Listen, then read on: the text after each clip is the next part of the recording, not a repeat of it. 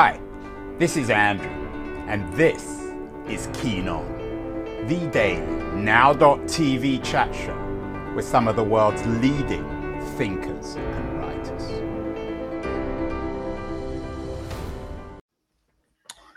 Hello, everybody. It is October the 20th, a Friday, 2023. Not perhaps the most cheerful of weeks when it comes to international politics. So we need a little bit of cheering up, and who better than cheering us up? That's a terrible way of putting it. Is my old friend Keith Teare, the CEO of Signal Rank and the author of That Was the Week newsletter on developments in AI and technology this week. His newsletter is entitled Optimism, Technology and Progress. Mark Andreessen, Sam Altman, and Geoffrey Hinton, three very familiar names from big tech and AI. The image, Keith, though, is back to your old terrible AI art. Doesn't make me feel very cheerful. Why'd you fall back on this one? Can't we have some real art? So you wouldn't notice it because I don't say so, but this is not Mid-Journey. This is ChatGPT now includes DALL-E 3. So this is my very first attempt to ask DALL-E 3 to make a front cover. All I did is tell it what the newsletter was about, and this is what it came up with. And for people viewing, you can see the image. For people just listening, there's a rather colorful image, very artificial, of a robot, a high-tech helicopter, some sort of alien object, and then some normal people, contemporary people, and some farmers and some trees. So it's not exactly innovative, Keith, is it? Well, it's meant to depict a leisure society where work no longer exists, so people can have a picnic and the robots are doing all the work. The robots, it's true, the robots are doing all the work, although there's a lady carrying some food. Who's growing the food in this? Where's the food coming from? One has to imagine that it's automated agriculture and probably chemistry. You're beginning to make me a little bit more miserable. So cheer me up. The three essays this week are from Andreessen, Hinton, and Altman. The first is a hardcore, almost a sort of a hysterical manifesto, I think, from Mark Andreessen. What is Andreessen saying here that is in any way original? It's called the Techno-Optimist Manifesto, but there's a certain kind of almost manic shrillness to this essay. I think it's kind of Arrington-esque. Let's say that, which is in your words, shrill, a manic shrillness. Well, on the plus side, deep belief and preparedness to put yourself out there, which is another side of it. It's called the Techno-Optimist Manifesto. So it isn't a narrative; it's a manifesto. And in the spirit of a manifesto, it's full of bullet points, beliefs, declarations, things not to believe in. So it doesn't read as much more than a highly organized brain dump that is designed to get a response. I think that's really the right framing. He's looking for a reaction, and he's gotten one. There's lots and lots of feedback, including long pieces and then shorter tweets with opinions about what he said. So he's put himself in the middle of the debate about the meaning of progress and civilization. If we drill down into what he says, I'd say firstly, it's got a lot to give it credit for, but it's also got a lot of blind spots and some absolute incorrect points of view, all blended into one. So you really have to unpack it. Well, it's classic Andreessen, or classic Andreessen behaving like your friend who founded TechCrunch, Mike Arrington. If it wasn't Mark Andreessen, and it was some kid on the internet who has a Substack or a Medium page or a Twitter page. Would anyone even read this stuff? That's what, when I was reading, I was thinking, yeah, kind of interesting, his argument. Well, we got to progress. Technology has always benefited mankind. I mean, it was profoundly unoriginal and childish, the whole thing, to me anyway. What do I know? No, I think you can make that case, and it would be hard to say you're wrong. But that's the interesting thing about the piece. You could make about 7 different cases. And does he say anything interesting? I mean, what does he say in this piece, Keith? This manifesto, it went on and on. He kept on repeating the same phrase. Is there anything original here that we haven't read or heard before? I think from a practical point of view, it forces you to grapple with the question whether technology could create abundance. And abundance meant fully, as in the entire world can live free of need. That's really what he's saying. Some of his critics, he's pretty anti-Marxist. He uses the accusation of communism quite a bit against his rivals.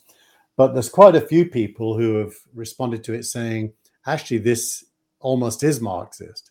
This sense of a utopia that is going to follow from technical innovation, where the definition of utopia is freedom from work or the requirement to work. Yeah, at one point, I'm not sure if I'm quoting him exactly. He says, we were hungry, therefore we created abundance. I don't see any evidence of abundance. Many, many hungry people in the world today. Where's the abundance? Well, you've got to be historically specific, Andrew. I mean, if you look backwards, there's more. Well, there's more abundance, but it's not abundance. I mean, yeah, no, but he's not really claiming we've reached that point. He's claiming we can. He's claiming it's possible. And no one would argue it's not impossible. But just I think many people would argue doesn't make it realistic.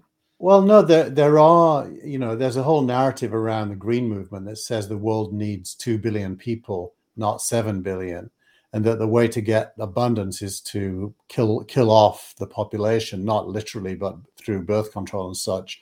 So there are many narratives. One of the sustainability narratives is there's too many people. Andreessen argues there's going to be many more people, and they'll all be supported through abundance due to technology. And I tend to side with him. Some people would say that's utopian, but I think he's right. But again, coming back to this essay, is there anything? I mean, he's just this noisy, angrily optimistic person, clearly out to outrage people. Is there any value in this sort of piece, apart from getting lots of Twitter retweets and all the rest of it? I mean, he's not. You say he's a Marxist. He's not a Marxist. He's about as much of a Marxist as my dog or your cat. Yeah, yeah, exactly. Or my dog and your cat. Yeah, I don't have a cat, and you have a dog, but exactly, we know what we're talking about. My son and his girlfriend have a cat, a little kitten. Well, their cat is more Marxist or more anti-Marxist than Mark Andreessen. Yeah, so he become a parody of himself. I mean, here's a multi-billionaire VC. He knows what he thinks. Why does he even care about what other people think? Well, because I think he has an unfinished agenda, which you can give him credit for. He is not, sitting there, patting his stomach, saying. And he has quite a stomach, or patting his head. He's not saying, I'm good, I'm done. He's saying we collectively are not done, but we can be. And now, what is he trying to achieve here? His job, he has a few jobs. His first job is to attract capital to his fund. So the first thing he's trying to do is say to those people who invest in funds, hey, I'm still here, I'm still alive, and I have a big project, and you can be part of it. The second thing he has to do is attract entrepreneurs who are thinking big. The biggest problem for an investor is to get lots of entrepreneurs who are thinking small. So you really have to encourage people to think big. Peter Teare does that when he talks about dropping out of college and taking on big challenges.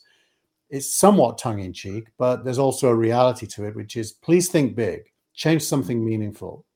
And to be fair to Andreessen, in contrast with a lot of the other bomb throwers, especially libertarian bomb throwers, he really has changed the world. I mean, if there's one figure or one company that enabled the internet, it was Netscape. So you've got to give the guy credit. It's just there's something bizarre about him. What about Geoffrey Hinton? Very different kind of character, a highly respected AI scientist who resigned from Google. I think it was earlier this year because he was troubled by some of the implications of generative AI. What's Geoffrey Hinton been saying this week? I included him because there was an interview. I think it was Fortune that published it, but it doesn't matter. Somebody published the interview. And in the interview, he self-declared himself as a pessimist and went on to say that pessimists are usually right. And the context was his belief that generative AI has produced too much intelligence to such an extent that it endangers humanity because it can do things we can't. And honestly, I can't take him seriously personally. You can take him less or more seriously than Mark Andreessen. Way less seriously than Mark Andreessen, because he's abandoning ship. He's like the captain that's saving himself in the middle of the storm. And well, I don't think that's fair. I mean, he's making these pronouncements. He's decided he didn't want to work for Google, but he's not abandoning the ship. Well, no, it's like the Titanic is halfway across, and he's gotten a lift back to England, and he's saying it's bound to sink. He's safe back on shore, saying it's bound to sink. Yeah, I don't think that's fair. I mean, he could have he's not safe or otherwise, and he wouldn't have been safe or otherwise if he'd have stayed at Google. He just chose to resign. And I'm guessing that there's a bigger story there, a political story internally at Google. Yeah, but it's in the spirit of that was the week. I publish things I disagree with. So he's fearful of too much intelligence rather than not enough. He's fearful of too much intelligence, and humans freed from work is a plus for Andreessen. Humans replaced by AI is a minus for Hinton. So it's kind of a binary decision. Is it good or bad if AI takes over work from humans? I don't think either Geoffrey Hinton or Mark Andreessen are particularly well equipped to address those issues. The reason, by the way, Geoffrey Hinton is a pessimist is because he's a big Spurs fan. So we are all pessimists. I know the guy. He's a nice guy. And he may do something else. I mean, I'm sure he'll get involved with somebody like Gary Marcus, some institute focusing on the responsibilities of AI. So I think you're being a little unfair to suggest that he abandoned the Titanic. And are you suggesting then that Google was the Titanic or is the Titanic? Google has definitely got some holes.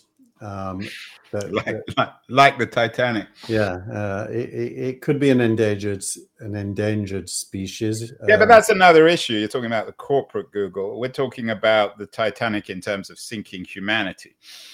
I mean, if there is a company that's gonna sink humanity, it's Sam Altman's OpenAI. It's not Google. They're second at best in this race. Yeah, or save humanity. Either way, that's the binary decision. I mean, I don't think you can be in the middle of that discussion. Yeah, and I think Keith. I mean, you're a historically literate enough man to understand that we've often believed that we're on the verge of the apocalypse of one kind or another, and this is probably no different, is it? No, but I think I don't know if you saw Biden's speech last night, but it was masterful, especially for an aging gentleman as he is. It was a very good speech, but the core of that speech was, we can decide the future if we choose to. And I think that's massively true in tech. Tech is one place that humans are 100% in control and capable of making decisions. And the decision to stop seems to be about the worst decision you could make. The decision should be to progress. And that's where, technology and human end games converge in the meaning of progress. So I do think that this is not the time to be doomsayers or Luddites, even the worse than doomsayers. Well, we are talking with Keith Teare, the CEO of Signal Rank and the author of the invaluable That Was the Week newsletter, All Things Tech. We talked to Keith about Mark Andreessen and Geoffrey Hinton, one an optimist, one a pessimist. The third figure in your headlines, and I know you're a big admirer, we've done lots of shows on him in the past, is Sam Altman. Is Sam Altman someone who exists between Andreessen and Hinton? Is that the best way, the best spin on Altman? I think spiritually he's closer to Andreessen, but he's a practical implementer of AI as opposed to a pontificator. So he gets to push the buttons and twist the levers of how fast or slow AI goes. He's in the lead globally by far, and no sign of him slowing down. So he was interviewed this week at the Wall Street Journal's Tech Live conference, along with his CTO, who's a woman, great woman, Mira. And the Does topic, she have a last name? It's Marabi or something like that. I'm blanking on her last name. I bet you prefer her to Lena. Well, she's a technologist at the center of AI, so she's clearly got some credentials. She's done more than write a PhD thesis. Okay, enough Lena Khan for this week. So what was Sam Altman? The headline, is like that famous headline from the Times, the most boring headline in history: earthquake in Chile, people injured. Sam Altman warning that AI is going to destroy a lot of people's jobs isn't exactly news. Everybody knows that. Well, in a week where the media was shown to be opinion focused, not news focused, it's worth saying the Wall Street Journal determined the content of this interview, not Altman. So the Wall Street Journal chose to drill down into. But it's their conference, so they should. Yeah, but the headline is really, you should credit the Wall Street Journal with the headline. So what did he say in the interview that was interesting? He said that the destruction of jobs is a human good. So normally the assumption is when a job is destroyed, that's bad. And that emotional response to job destruction is incorrect, historically incorrect. Job destruction is the most progressive thing humans can do because it replaces human effort with some kind of automation or replacement. And so he made the point, job destruction is a good thing. And yes, AI will destroy jobs, and that will free time for people to find new roles, including possibly jobs. Although Mark Andreessen envisages a further stage when there's no need to work, when work is optional, not required. And so both of them are on this, a part of this conversation that tries to give meaning to creative destruction. And I think Altman is actually doing it, whereas Andreessen is imagining it. Well, they're both profiting from it. Andreessen's profiting from his investments. Altman by running OpenAI. Okay, he may not own stock, but as he said, he's so wealthy he doesn't need to. So what about the issue? Do either of them, Andreessen or Altman, address the fact that while all this technological progress is going on, we have more and more inequality and more sharp cleavage between a tiny group of billionaires and multi-billionaires and an underclass and a shrinking middle class? Well, that's a good question, Andrew, and that's where I take the discussion in my editorial. Altman and Andreessen are actually completely different when it comes to the consequence of abundance. They both tend to agree that technology will lead to abundance, and what they mean by abundance is an unlimited supply of things that does not require human labor to produce. All the needs of life and then some.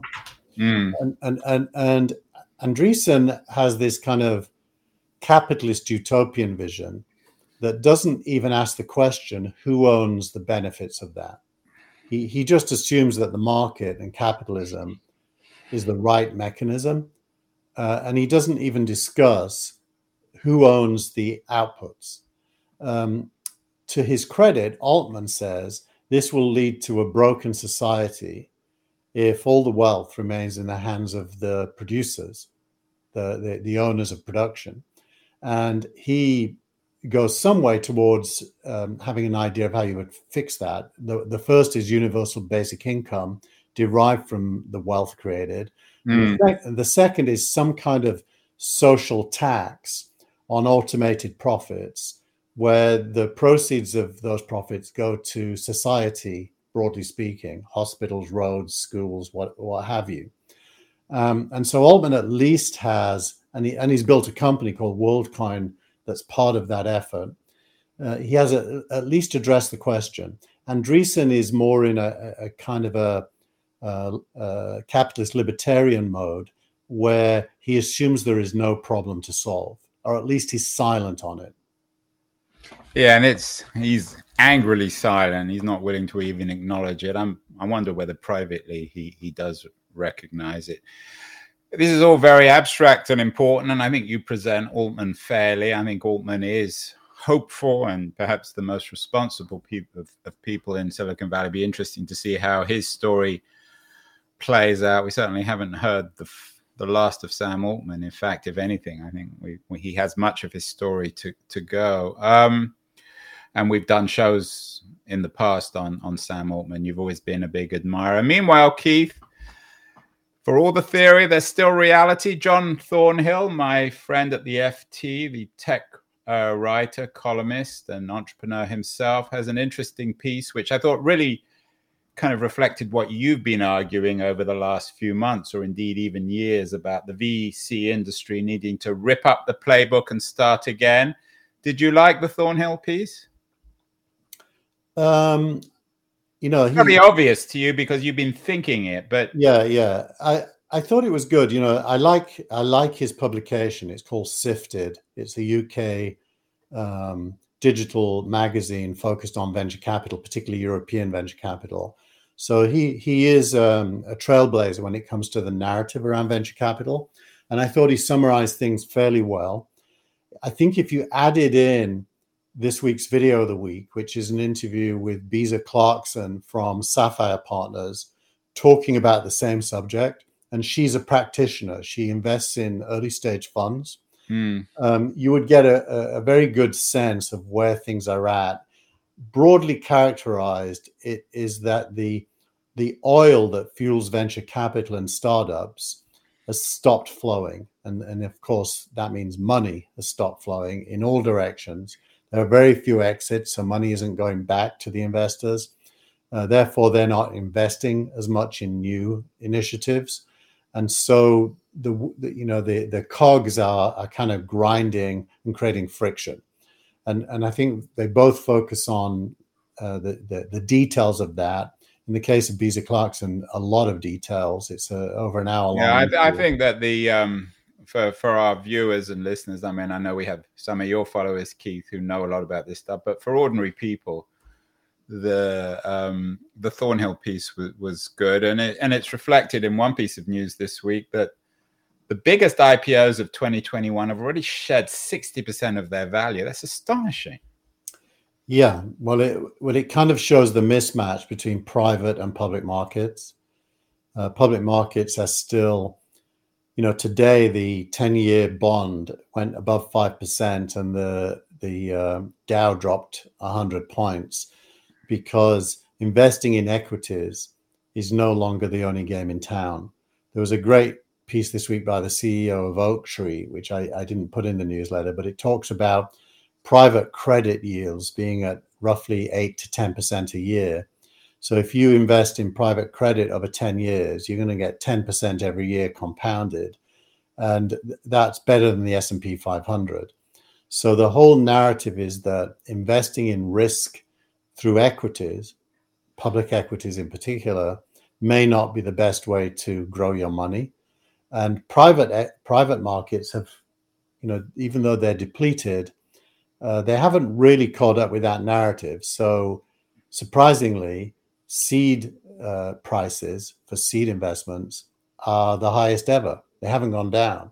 It's very competitive because more and more people. You're still dealing with human beings who think they know everything and think that they're going to discover the next Google or Amazon or something. So that's never going to change for all the numbers, all the statistics that guys like you at Signal Rank have researched. People are not driven by reason, are they? When it comes to investment, they all think they're smarter and more prescient than they actually are. Well, on both sides, there's smart pessimists and smart optimists. So everything is driven by self-belief. It's interesting. I went to an MIT gathering this week in Palo Alto, about 50 people, and one of the questions was, "Is there an AI bubble?" And you don't have to go to MIT to ask that question. Well, funnily enough, their answer was no. I think I was the only person in the room whose answer was yes. You think there is, even though last week you talked about OpenAI being the most valuable company on the planet in 5 years' time, and you talked about them raising $100 billion in the next round. Well, that's the interesting conundrum. Bubbles happen when real value is being produced. So the fact that OpenAI is real and probably super valuable attracts capital to everything in the space. And so the bubble is actually a positive signal of something real. And it gets overextended, as is normal in human nature. Greed leads to exuberance. In other words, your title of your newsletter this week, Optimism, Technology and Progress. Yeah. And certainly there was not a lot of optimism or progress today and this week in the Middle East. Tech, as always, found its way to get into the story. Lots of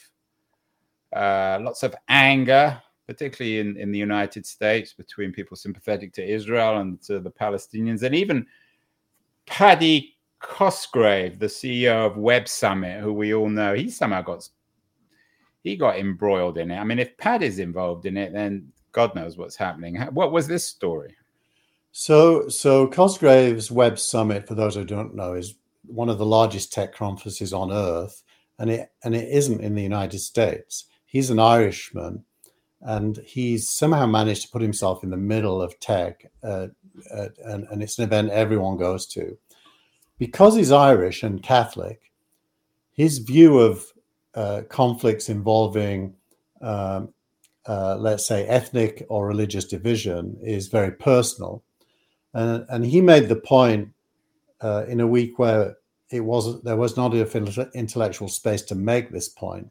He made the point that there are victims on all sides in Israel, in a week where really, Hamas's brutality should have meant, at least for the time being, there is only one side, and he got punished. Well, that's your opinion. Yeah, that's my opinion. And now that doesn't mean I'm not aware of the bigger context and the issue of Palestinians. Of course I am.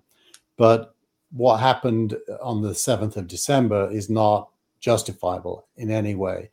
Now, unfortunately, he says something quite reasonable, but at the wrong time, and he is effectively being cancelled for saying it. And I have some sympathy for him, even though diplomatically, I would not have said what he said. I completely understand why he said it. I don't think there's anything particularly wrong about it, but it is what it is. I mean, and we can see from the on-the-ground stuff that the future of that region really relies on understanding the whole context. Which goes without saying. I don't want to get into that story, but it certainly reflects on the way in which social media. There was already a crisis in social media. This is intensified. You have a couple of pieces from Malik about social media. Excuse me, social media being dead, get over it. And social media is history. Just ask the kids. Do you think that this week, when historians of technology and social media look back, they will see it as a particularly dark moment in the history of social media? Well, I think Ohm is hitting on something that as soon as you read it, you recognize it to be true. He's making the point that the two biggest tech stacks being used today by young people are YouTube and TikTok, neither of which is social media. They're both entertainment, short-based entertainment, sometimes longer. That certainly rings true for my kids as I see what they're doing. They're not on Twitter. They're not on Facebook. They're barely on Snap. They're a little bit on Instagram if they have friend networks there. But the majority of their time is watching live streams or on-demand stuff on TikTok and YouTube. And that isn't social media. That is one-directional entertainment, not two-directional engagement. And that is interesting. I think for the purposes of impact, Ohm overstates what that means for social media, because social media still exists and is still huge. It's just not where the action is for young people. And I think that's a key learning. And it means the future of consumer tech, especially in the age of AI, is that it's going to be reinvented. You know, the Facebook and Twitter don't represent an end game.